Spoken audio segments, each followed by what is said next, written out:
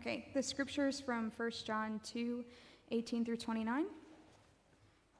Children, it is the last hour, and as you have heard that Antichrist is coming, so now many Antichrists have come. Therefore we know that it is the last hour.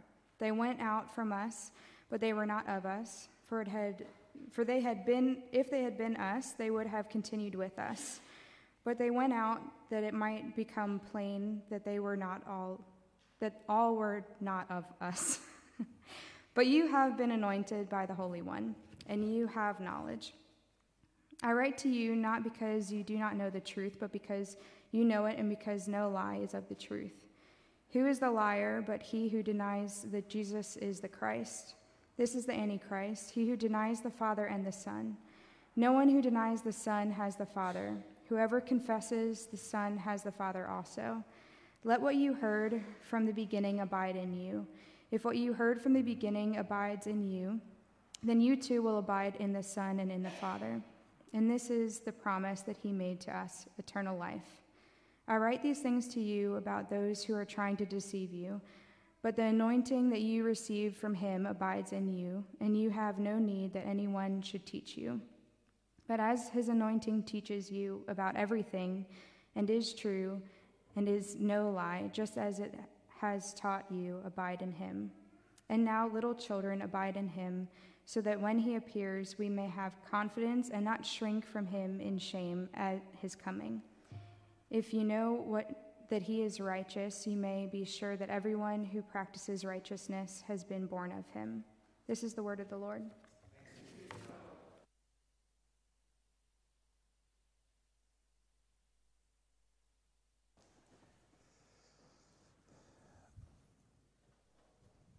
Have you ever been embarrassed?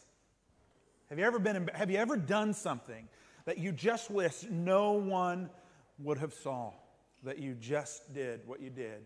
Maybe it was a trip. Maybe it was a fumble of words.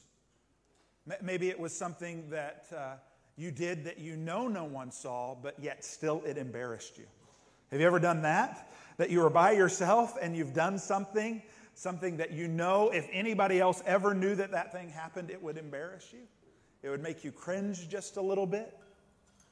One of my most embarrassing moments, and I'll be honest, I don't get embarrassed that easily, but one of my most embarrassing moments was one of the first sermons that I ever preached. And I was preaching on a passage in James about being double-minded. And I was trying to think of an illustration that would be good to do and say to folks what double-minded was like. And I said to them, as a way of illustration, that I could tell you that I'm a woman, but I could show you I'm a man. Now, I can laugh sort of about it now, but at the time, I was super grateful that most everybody by that point in the sermon had fallen asleep and didn't really know what I was saying, because it would have been truly embarrassing had anybody actually caught on to that. Maybe it's not embarrassment that you're worried about, but maybe there's something in your life that you've been caught out about. There was something that you've been doing in your life that if anybody else knew about it, it would be shameful. Or in fact, you were in the midst of it and someone saw you. Maybe it's a small thing, like you're practicing a really strict diet and someone sees you at 7-Eleven getting 2 Krispy Kreme donuts. Or maybe perhaps it's even larger than that. And you think to yourself, there's no possible way for me to get back from this. How am I going to go from where I'm at now, this place of shame, and get rid of it and move on from it? I want to read verse 28 to you again. It says, "And now, little children, abide in him, so that when he appears, we may have confidence and not shrink from him in shame at his coming." Too often when we come to this place of our relationship with God, we have this image that God is up there just waiting to catch us out, longing to see when we screw up and how we screw up. Even some of us probably have a picture of God who is hoping for us to screw up, because then he can show his mighty power and how big and holy he is.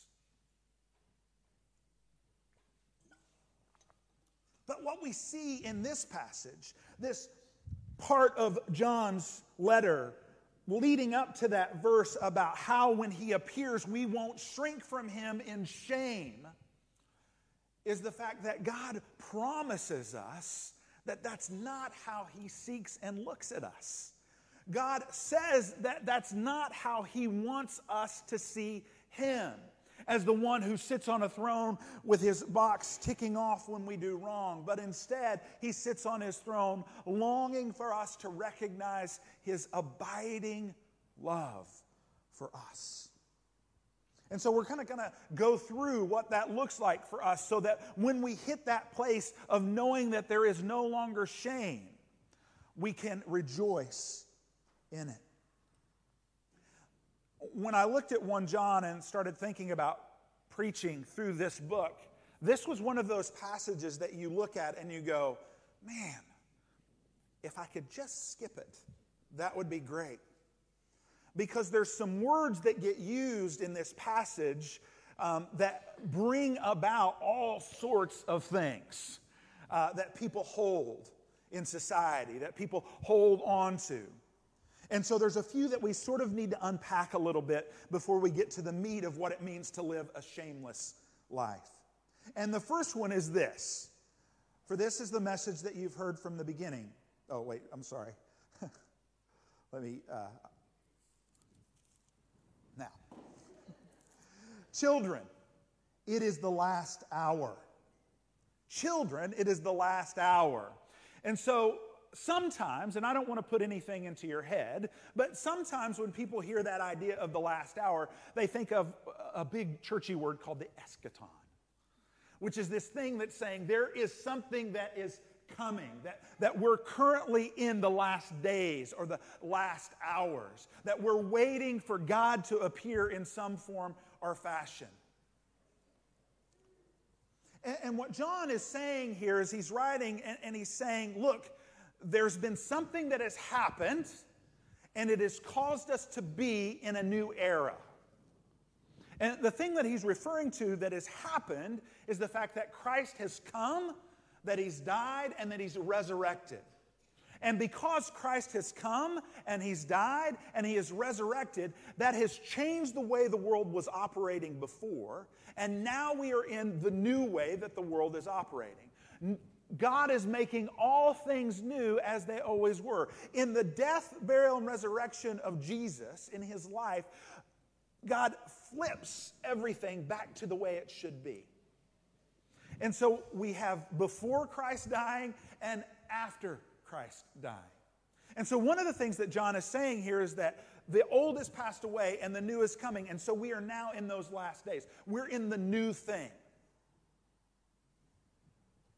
Now, the other thing that he is pointing to is that God is going to complete things. Sometimes when we think of last days, we think of signs and wonders, or we think of prophecies like Revelation or Daniel, if you hang out in the Bible much. And you think of trying to figure out when is this day going to be and when is Jesus going to come and all that. Let me just say this real quickly. Jesus himself says, while he was on the earth, I don't know the time or date. So if Jesus can't figure it out, I'm pretty sure I can't. So if I'm trying to tell the time and place, that's not the point. The point of it being the last days is to remind us that there is purpose in life. By saying the last days are here, it's saying this is going somewhere. That there is a time and a place where this will finish. That there is some sort of culmination or completion that's going to happen. And that all of life, that all of creation is moving towards that. Now, for us who believe that, it should give us assurance. It should let us know that the world is not some nihilistic, arbitrary, cosmos, spinning out of control place. But that there is a point that we are going to. Now, I say a point that we're going to because we're fleshy and we have to think linear and we have to move in sort of that direction. I don't know if that's how it works. But what I do know is that when we say the last days are here, it's that we say we are moving towards God's intended completion. All right, so that's the first thing that we need to unpack just a little bit.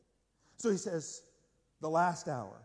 As you have heard, the Antichrist is coming.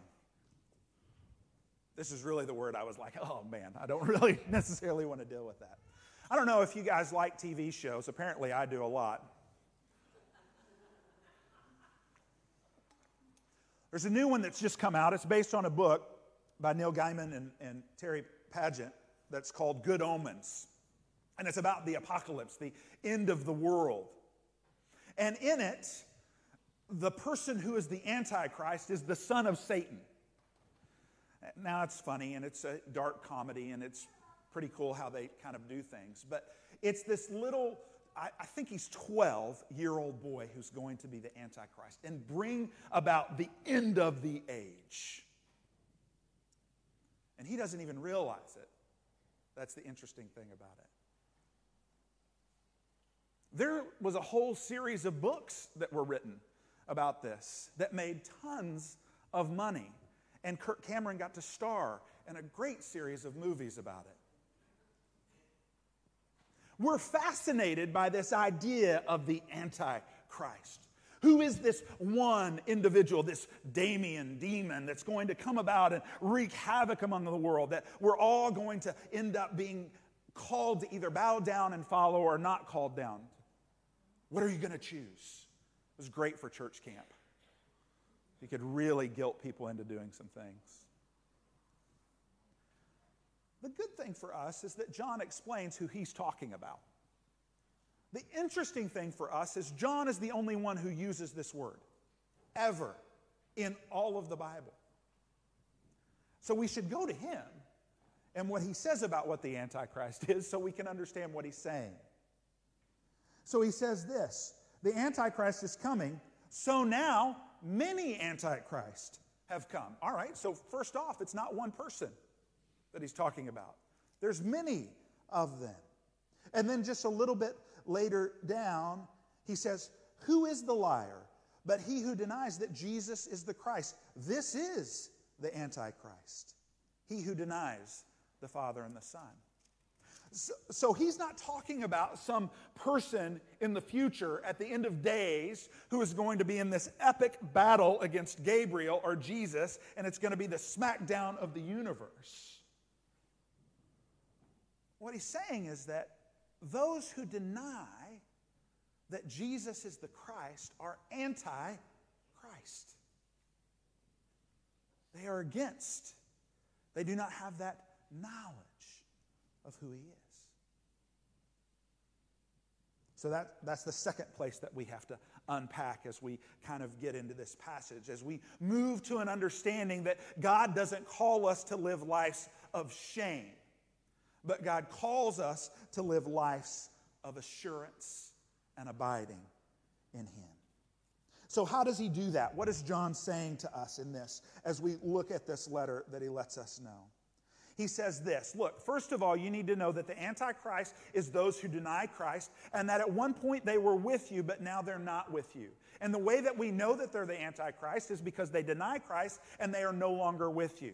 So those of you who stay within those that are believing, know for sure, beyond a shadow of a doubt, that you are not the Antichrist. So the first thing that we recognize is that God says that there is an assurance in our assembly. There is an assurance as we gather together with those who are with us. Now, obviously, it doesn't mean beyond a shadow of a doubt for us, because John says they were with you and now they're not with you. They were here, but now they're not. It's a beautiful picture for us of what the idea of between the visible church and the invisible church is. That within the visible church, those of us who are here gathered together today and all around the world in multiple different locations and many different flavorings, that within that group there are those who are and those who aren't. But it's really not up to us to look, because all we can see and judge, because all we can see is the outside. We have to trust that God is working in each and every individual, and that He's bound us together. And that as we stay together and we live together and we know one another and we love one another, that it's in that moment that we have assurance of assembly. That it's because we desire to be with others who love Jesus and want to worship Him, it reminds in our hearts that in fact, no, we are called by God as well. That's the reason why it's important for us to gather together, to be with one another. Whether it be on Sunday morning in a gathering, or Bible studies, or having dinner in each other's houses, or serving the world together in some form or fashion, it's important for us to be with one another, because in being with one another, we recognize that we are called and bound together by something larger than what we are. It's not just the fact that I like you guys. And honestly, I like most of you. I mean, all of you. It's the fact that Jesus binds us together. That's the first thing that we see that leads us to a shameless life, is that I don't have to hide myself, that I can be who I am in God, in Christ, with those He has joined me to. So that's the first thing that we see. Then John gives the third word that we need to unpack. And he says this: "But you have been anointed by the Holy One, and you all have this knowledge." Now, when we talk about anointing, that can carry with it all sorts of things. And again, interestingly enough, John is the only one who uses this particular Greek word for anointing. So he means something very particular in it. What John is talking about here is not just the importance of the anointing, but it's the importance of who's doing the anointing. So notice that he says, "But you have been anointed" who? By the Holy One. By the Holy One. You've been given this. If we look at 2 Corinthians, Paul gives us an insight into this, which is nice. In 2 Corinthians 1, verses 21 and 22, he says this: "And it is God who establishes us with you in Christ, and has anointed us." Now that's a little bit different word than anointing, and I'll give you the difference in it in just a second. "Who has anointed us, and who also has put His seal on us and given us His Spirit in our hearts as a guarantee." Now the word for anointing that Paul uses there is the anointing that we know about of putting on oil, like pouring oil, anointing it like that way, which is something that would be done for healing or for cleansing or for cleaning or to set apart. The word for anointing that John uses is this great word, and if you kind of look down, it has the idea of anointing, like a laying on, a pouring over, but then it also has this great idea of a smudge. This idea that it's not just a mere glance of an anointing, right? That it's not just sort of a brush over, but that it's a smudge. And when I think of a smudge, when I smudge something, I push it down. That it really, you can feel it. You can know it. For instance, when one of my kids has something on their face, I go and I push. They hate that, by the way. It's that push of God. The Holy One pushes into us, smudging us with our anointing. And what is that anointing? Is it some special revelation? No. Is it something that is not for only those who are special? No, because he says all of you have received this anointing later on. It's for everyone who God moves and puts into Christ, and that anointing is the promise and is the Holy Spirit. That we have the Holy Spirit, God, in fact, living in and among us, moving within our very being, wrestling with us, and calling us to remember who we are.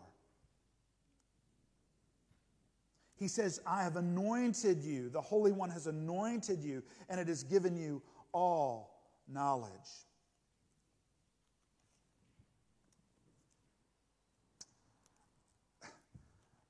John, sort of here, is just writing a commentary, to be real honest with you. He's really writing a commentary on something that Jesus said that John heard. And it's good for us in this place of talking about anointing and what he's saying, and the fact of what an antichrist is, the one that denies who Christ is, the one who doesn't recognize the Father. It's good for us to go back and hear what Jesus said. Because what John is doing is he's just telling us this is what Jesus said, and this is how it plays out and what it brings to you. And so sit back and relax and hear the words of Jesus that John recorded for us in John chapter 14. Although it wasn't chapter 14 back then, but that's how we've broken it up. It says, let your hearts not be troubled. Believe in God. Believe also in me. In my Father's house there are many rooms. And if it were not so, would I have told you that I go to prepare a place for you? And if I go and prepare a place for you, I will come again. And I will take you to myself. And there where I am, you may also be. And you know the way to where I'm going. But Thomas said to him, Lord, we do not know where you are going. How can we know? And Jesus said to him, I am the way, the truth, and the life. No one comes to the Father except through me. If you had known me, you would have known my Father also. For now you do know him, and you have seen him. And Philip said to him, Lord, show us the Father, and that is enough for us. And Jesus said to him, have I not been with you so long, and you still do not know me, Philip? Whoever has seen me has seen the Father. How can you say, show us the Father? Do you not believe that I am in the Father, and the Father is in me? The words that I say to you, I do not speak of my own authority, but the Father who dwells in me does his work. Believe in me that I am in the Father, and the Father is in me. Or else believe on account of the works of themselves. Truly, truly, I say to you, whoever believes in me will also do the works that I do, and greater works than these will he do, because I am going to the Father. Whatever you ask in my name, this I will do, that the Father may be glorified in the Son. If you ask me anything in my name, I will do it. If you love me, you will keep my commandments. And I will ask the Father, and he will give you another helper to be with you forever. Even the Spirit of truth, whom the world cannot receive, because it neither sees him nor knows him. You know him, for he dwells with you and will be in you. I will not leave you as orphans. I will come to you.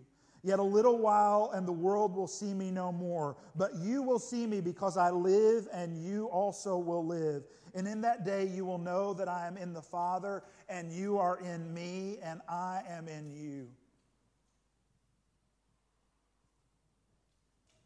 What John is saying here and reminding us of in this passage is that Jesus says, I am giving you my Spirit as a helper to say some things to you so that when I come back, you will not be caught up off guard. You will not be ashamed of anything that you have done because I have taken care of it. He says that you will do my commandments not in order to not get caught up, but because the love that you have for me abides in you. And it causes you to have a desire to follow after me and do the things that I do. And by doing that, know that you are abiding in me completely. That's what he says there.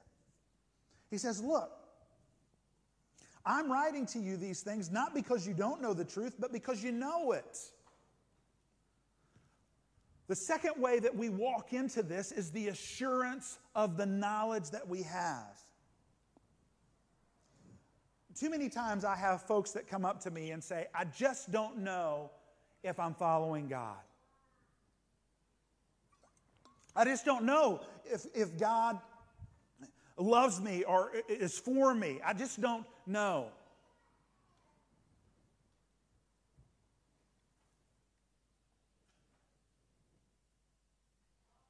If you didn't have that question, that would make me worry. At any moment in our lives, at any time, when we have this place where we're saying there's something missing, there's something that I don't quite get, and I don't know that I can ever get, but it's missing. Hear me. That is God working in your life to say, you know the truth. See, because it's those who don't know the truth that easily say, there is nothing out there. There is no emptiness in my life. There is no place that I need to be fulfilled. That everything has worked out exactly the way that it needs to work out. In the way that I want it. And I understand that sometimes when things go pear-shaped and get really screwy in our lives, the first place we want to turn is to the fact that there must not be anything out there. I get that.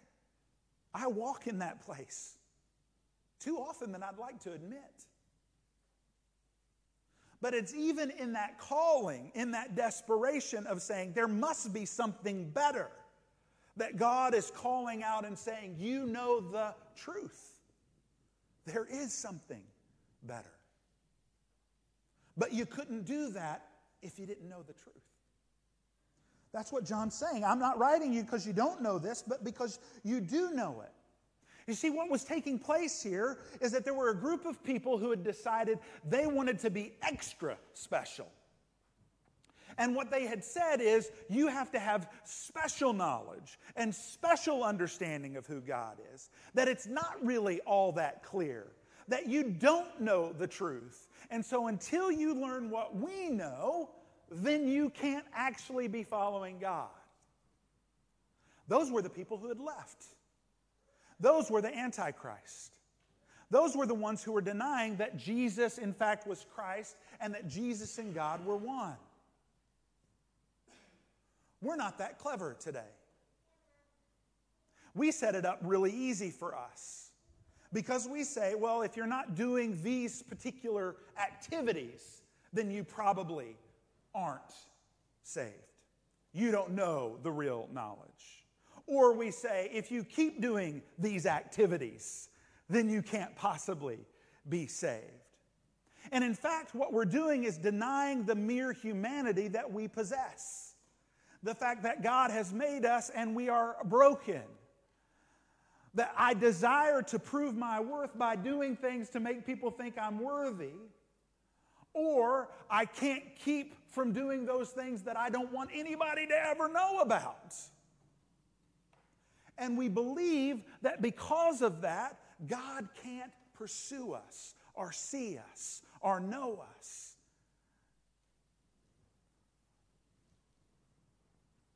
There was a song that used to be sang in the 70s about Jesus coming back and the second coming. And in it, the song basically was saying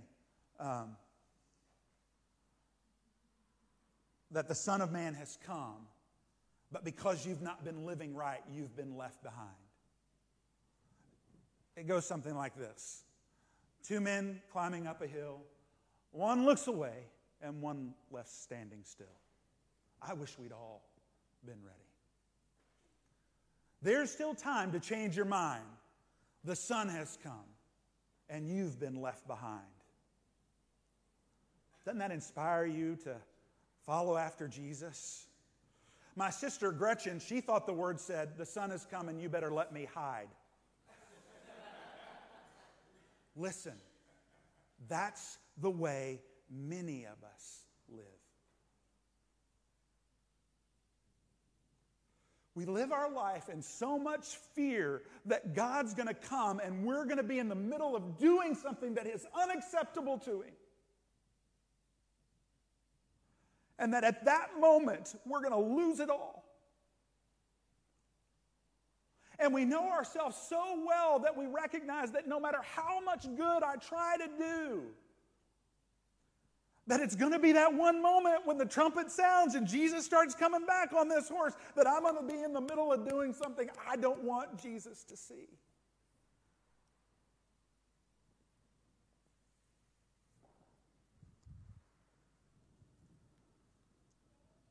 And now, O little children, abide in him, so that when he appears, we may have confidence and not shrink from him in shame. John is reminding us here that the Spirit is calling out. Just as Paul writes in Romans, that the Spirit gives us the ability to say, Abba, Father, and the Holy Spirit is testifying, speaking truth to our spirits, this anointing that God has given us, saying, you are in fact a child of God. You are in fact a child of God. You are now a child of God. That even if Christ comes back at this moment and you're thinking to yourself, would Lee just shut up? God's not going to slap you down because of that. Even if your mind is wandering to some ill thought, God's not going to slap you down because of that. If your motivation to not do those things that are unrighteous is because you're afraid you're going to get caught, that's not going to change your heart. You're just going to find new ways to do it. Trust me. I know.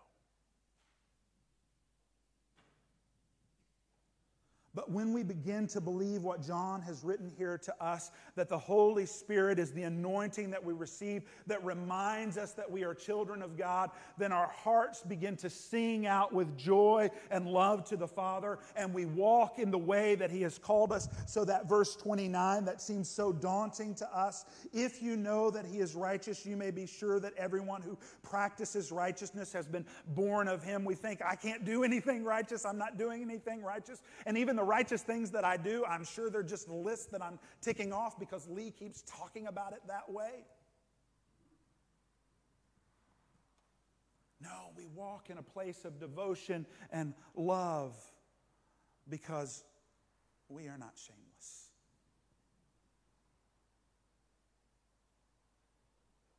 Because the Father loves us and has come for us and has brought us in.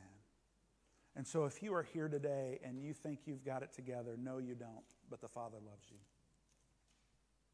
And if you're here today and you think there's no way the Father can love you, stop believing the lie. The biggest lie that we could ever believe is that God doesn't love us. It's classic. He does. Can't get enough of you. And yes, guess what? Some of us are going to be prideful and we're going to think, well, because I'm a preacher and I do church and I do all this, then God loves me a little bit more. Nope. John does away with that. He says this anointing is for everyone. And some of us are going to stand here and go, yeah, Lee, but you don't know what I've done. You don't know what I'm planning on doing later today. Let me tell you this. Don't do what you're planning on doing later today.